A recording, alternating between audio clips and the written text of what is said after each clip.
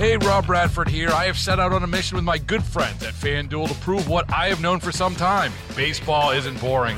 Now I have a daily podcast to prove it with some of the most notable people in the baseball world, screaming baseball isn't boring from the mountaintops, or at least agreeing to come on our show. Players, managers, GMs, and yes, even the commissioner of baseball, Rob Manfred. It has been a constant wave of baseball's most powerful voices. So join the revolution. Subscribe and soak in Baseball Isn't Boring. Listen on your Odyssey app or wherever you get your podcasts. You'll be glad you did. We're so connected.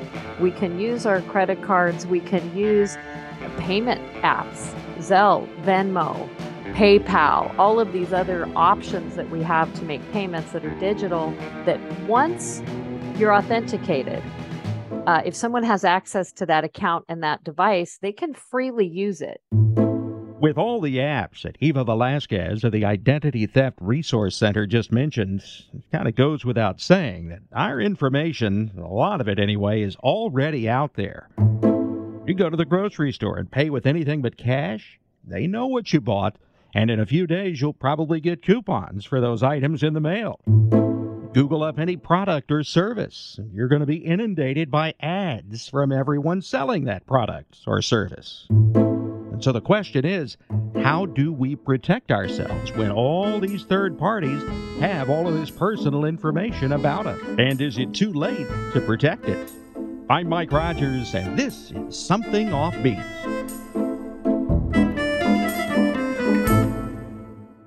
Back in September, a man from Northern California was charged with stealing money by writing checks to himself from his roommate's bank account. Now, the only problem? His roommate was dead. This man had been living with the dead body for 4 years. Darren Pirtle now faces charges of identity theft and forgery. His roommate, Kevin Olson, he hadn't been seen alive since 2018, according to the local district attorney's office, and wasn't discovered until a missing persons investigation was started in August. It's a gruesome example of an economic crime that's actually kind of prevalent. It's horrifying. I'm hoping that this is an extreme example. Very extreme example. However, the use of the deceased's identities and identity credentials and families, committing this type of fraud against family members and people within their network, it's not uncommon. Another unusual thing about this was the fact that it involved checks, because who writes checks anymore, right? But it speaks to the fact that, these days, a lot of this information that you're talking about it's electronically generated. Every time we swipe our debit card at the grocery store or pay a bill online, right? Oh, absolutely. Now, look, these analog crimes, such as the one you're talking about, where this person was actually physically writing and passing checks, that still happens, but far less frequently than the digital identity crimes that we're seeing. In this case, the deceased person already had a checking account that was set up and established, and very likely already had a box of checks just sitting there waiting to be used. That makes it a little bit easier for the other individual to use them. Would have been interesting to see if this person could have successfully opened a new account using his roommate's credentials, but he was taking over an existing account.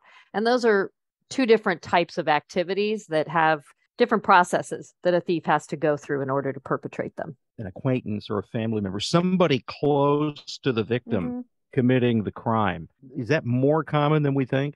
It absolutely is more common than we think. If you think about identity crimes being crimes of opportunity in a lot of cases, this is where people who are close to you will have access to these identity credentials and your foundational identity documents. I mean, think about it. Parents have access and are supposed to be good stewards of their children's social security card and number, birth certificate, all those other identifiers.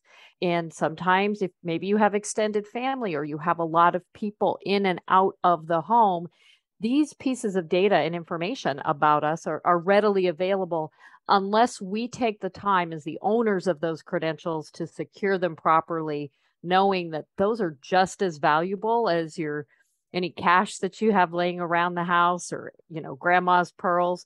Your data and your identity documents and credentials are just as valuable, if not more valuable. Does a lot of identity theft fall into the category of a crime of opportunity? We don't have good numbers because, especially with things like familial identity theft, where the perpetrator is known, because it won't always be reported. The family may want to handle this as a family matter. But I can certainly say anecdotally, from a lot of the victims that we speak to, they know who the perpetrator is. Unfortunately, because this crime is so lucrative, there are certainly many, many, many sophisticated fraud rings that are perpetrating identity crimes. And they don't know or care who you are. They just want your identity credentials. And that's the case with things like the huge explosion of unemployment identity theft that we've seen over the last 2 years. That's very likely not known perpetrators. But there's this other subset, again, underreported because of the emotional impacts of it. It's very hard. So a parent calls and says, I don't want to see my son get in trouble. A child calls and goes, I don't want to see my mom or my dad get in trouble for this. I don't know why they did it to me, but I don't want them to be arrested and go to jail. So it's definitely underreported. Is it too late for most people? I mean, after 20, 25 years of being online, that information is out there, right? For most people, it's like putting the toothpaste back in the tube. Look, I agree with you that there is some of that. We have to acknowledge that for the vast majority of us, we're closing the barn door after the horse is gone. And I understand that. But it doesn't mean we should be complacent, because for those of us whose data has been compromised, which is going to be the vast majority of adults in this country, there are still things that we can and should do, because not every identity thief has every piece of your data. So let's keep it that way. And then we also have to consider the future generation, the small children, those who have not been born yet. Let's think about them and how the policies and the procedures and the standards that we have for managing data, how that needs to be changed and how behaviors can be changed so that we can bring up the next generation and they're not fighting this fight. You could pick one piece of personal information that we should be most vigilant about protecting. What would it be? I think this is going to surprise you, because I'm not going to say your social security number, and I'm not going to say your financial account numbers. Your username and passwords on your online accounts. If you're only going to do one thing, and believe me, there's many more that you can and should be doing, but if you're only going to do one thing, please practice better management of all of your online accounts. Financial, of course, but all of the other ones. Use a unique password, 12 characters or longer, and don't reuse the same easy to guess password over all of your accounts. That is going to help to reduce your risk significantly. So 1, 2, 3, 4, 5, 6 is not a good password? Nope. And not your dog's name.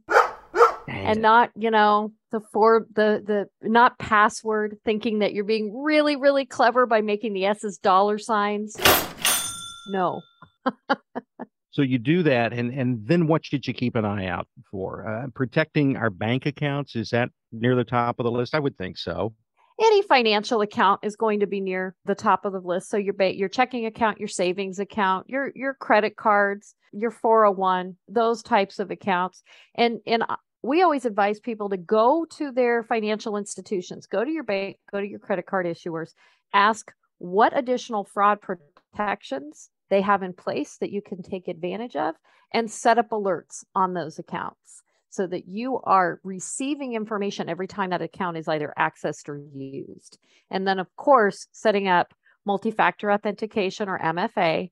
You can enable that on many of your online accounts, your financial accounts, and you should, because then even if somehow your login and password are compromised, someone still cannot access that account without that OTP, that one-time password code. Big caveat there is, don't ever share that code with anyone. There's a ton of social engineering going on right now where the threat actors are convincing people that they should share that code. And the reason sounds like really, really legitimate. And so people are going, oh, okay, I need to provide this code to you. No, when you receive that code, it is for you and you only, so don't share it with anyone, regardless of how legitimate the reason sounds. CNET's Ian Shore spoke with Odyssey's KCBS in San Francisco about how sophisticated some of these phishing attempts have become. A lot of the hacking that happens these days is about going after the weakest link among us, and that is you and me, right? The computer programs are actually pretty good at stopping hackers these days, but you and I are terrible at it. And part of it is we have bad passwords that we use all the time. I write and talk about how we all need to use password managers and different passwords at every website. But also one of the other things that's happened is that there's been a real increase in these phishing attacks, right? These are emails that are designed to look like they're legitimate, but are in fact used to attack you. And, just like you're going after a fish, right? And the unfortunate thing is that they've gotten so good that sometimes you have situations where, for example, the man who was in charge of Hillary Clinton's campaign back in 2016 got a phishing email, looked like a legitimate email from Google. He logged in, he gave it his password. It turned out it was a hacker. Shore says even when he knows the person reaching out and recognizes the email address, there are still instances when he just doesn't feel comfortable responding digitally. Even when I get an email from one of my colleagues that asks me for a very basic thing that seems a little sensitive to me, I call. I don't ever put that in email because this type of stuff can happen and it's real and it happens every day. I know. I think a lot of us are getting very skeptical. Your mom could email you and you're like, maybe, but maybe not. You know what? I'll let you decide whether to respond to the last chain email your mom forwarded you. But a lot of us really have become complacent when it comes to protecting our information online. It won't happen to me, right? Or I'm too young and too tech-savvy to fall for that. But Velasquez says that older people aren't the only ones susceptible to having their information compromised. I'm so glad you brought that up because I think that's a myth. I think that's a fallacy in our thinking. It is not about your age. It is about how you engage in the outside world. So when we look at scams and identity crimes, it's pretty evenly, with some minor fluctuations, but it's evenly across the different age groups. Now, a lot of seniors have more wealth. They've had a lifetime to build it, so they may lose more money in scams. They tend to lose larger dollar amounts in scams, but that's simply because they have access to more dollars and they will report it more frequently when you lose larger amounts. But how you engage with the online world, how savvy you are, if you can make effective use of different technologies, that is more of the determining factor than just age alone. And everyone is vulnerable. And to that point, I was surprised to find out that kids are sometimes victimized by this as well. How does that work? Well, think about those identity credentials. Kids have a lot of them. They will definitely have a social security number, which is one of the key ones that is used in all of our financial services. Now, they may not have a driver's license and things of that nature, but that social security number can be extremely valuable. And sometimes it's family members and they see it as a means to an end. And different communities see sharing credentials sort of differently. Again, they see it as, well, I have to meet this need, so let me get this need met. And they don't realize that, one, it's a crime, and two, it really messes up the future for the person who's the actual true holder of that credential. So yes, kids can be victims. We deal with it all the time in the center, particularly with foster youth who have their credentials passed around from different agencies and departments and, foster parents. There's just so many people that have access to that information. If someone has a lot of passwords, and I think I do, where's the best place to keep them? Do you put them on a thumb drive? No. Do you keep them in the documents on your computer? No. Do you print them? No. Okay. I think there are a couple of options. First of all, there are password managers. They're inexpensive, and if they are intuitive, if they're easy for you to use, we do encourage people to do their homework and look into using a password manager. There are a number of good ones. We don't recommend any in particular because that's not who the ITRC is. It's not who we are or what we do. And then the other thing, particularly for my seniors, they have told me, I can't use a password manager. It just doesn't make sense to me. I need to manage these somehow. So I will give you permission. You can write your passwords down if you need to, but there's a right way to do that and there's a wrong way to do that.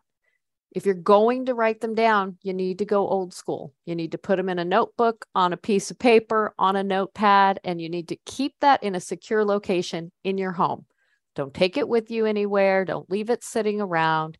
Keep it in a locked filing cabinet, a drawer in your office, somewhere that it's not going to be easily accessible to someone coming into the home. Does that create a risk? Yes. Someone could break into your house, steal that physical piece of paper, take all your passwords. That could happen, but that is far less, your risk is far less of that happening than if you use the same easy password over all of your accounts and it gets compromised. That you have a far greater risk of that happening. Velasquez advises against one of the most common solutions, and I'll admit, I'm guilty of it. And again, when I say write it down, don't use it on a digital platform. Don't put it in the notes section on your phone or in a Word document on your computer. You're now digitizing that.